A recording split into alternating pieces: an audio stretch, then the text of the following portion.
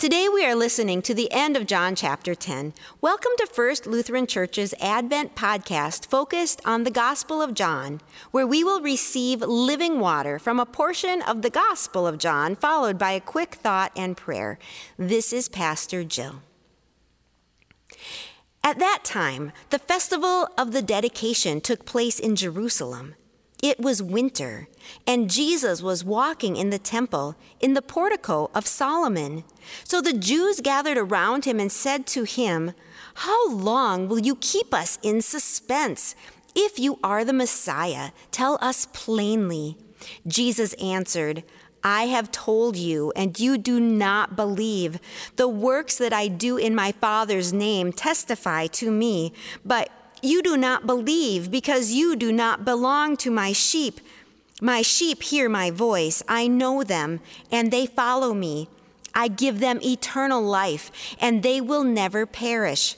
No one will snatch them out of my hand. What my Father has given me is greater than all else, and no one can snatch it out of the Father's hand. The Father and I are one." The Jews took up stones again to stone him. Jesus replied, "I have shown you many good works from the Father. For which of these are you going to stone me?" The Jews answered, "It is not for a good work that we are going to stone you, but for blasphemy, because you, though only a human being, are making yourself God." Jesus answered, "Is it not written in your law, 'I said you are gods'? If those to whom the word of God came were called gods, and the scripture cannot be annulled, can you say that the one whom the Father has sanctified and sent into the world is blaspheming because I said I am God's Son? If I am not doing the works of my Father, then do not believe me. But if I do them, even though you do not believe me, believe the works, so that you may know and understand that the Father is in me and I am in the Father." Then they tried to arrest him again, but he escaped from their hands. He went away again across the Jordan to the place where John had been baptizing earlier, and he remained there. Many came to him, and they were saying, "John performed no sign, but everything that John said about this man was true." And many believed in him there. Here ends our reading. Chapter 10 began with Jesus proclaiming, "I am the good shepherd." The good shepherd lays down his life for his sheep. We continue now with Jesus walking into the temple during the festival of the dedication, which we know as Hanukkah. Jesus was going there to celebrate the miracle that kept the light burning in the temple during the Maccabean revolt, despite the fact that there wasn't enough oil to fuel the candles for 8 days. In a similar way, Jesus seems to be walking into a group of people who were meant to bring God's light into the world, but who seem to be running out of the oil of faith. Let's be careful to remember that it was not all the Jews who were accosting Jesus. Many, many Jewish people respected Jesus and had faith in him.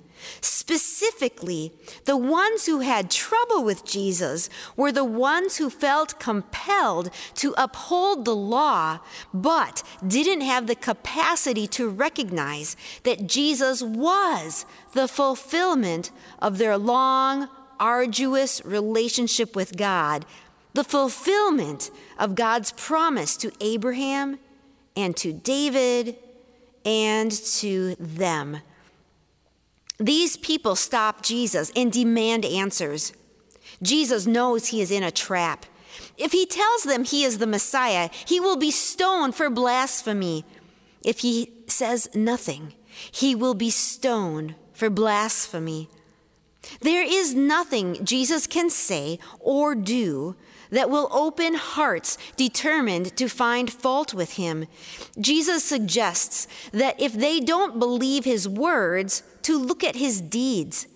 Jesus said, "Even though you do not believe me, believe the works, so that you may know and understand that the Father is in me and I am in the Father."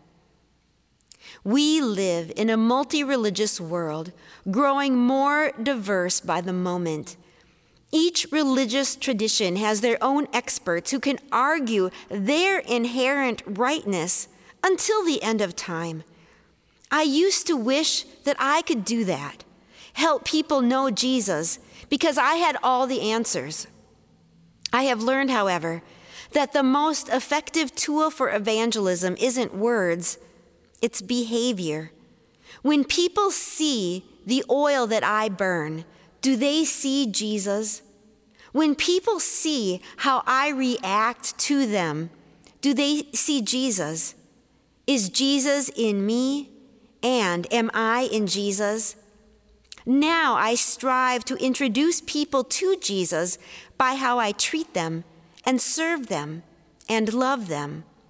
I strive to burn a bright light even when the situation wants me to believe that I am empty.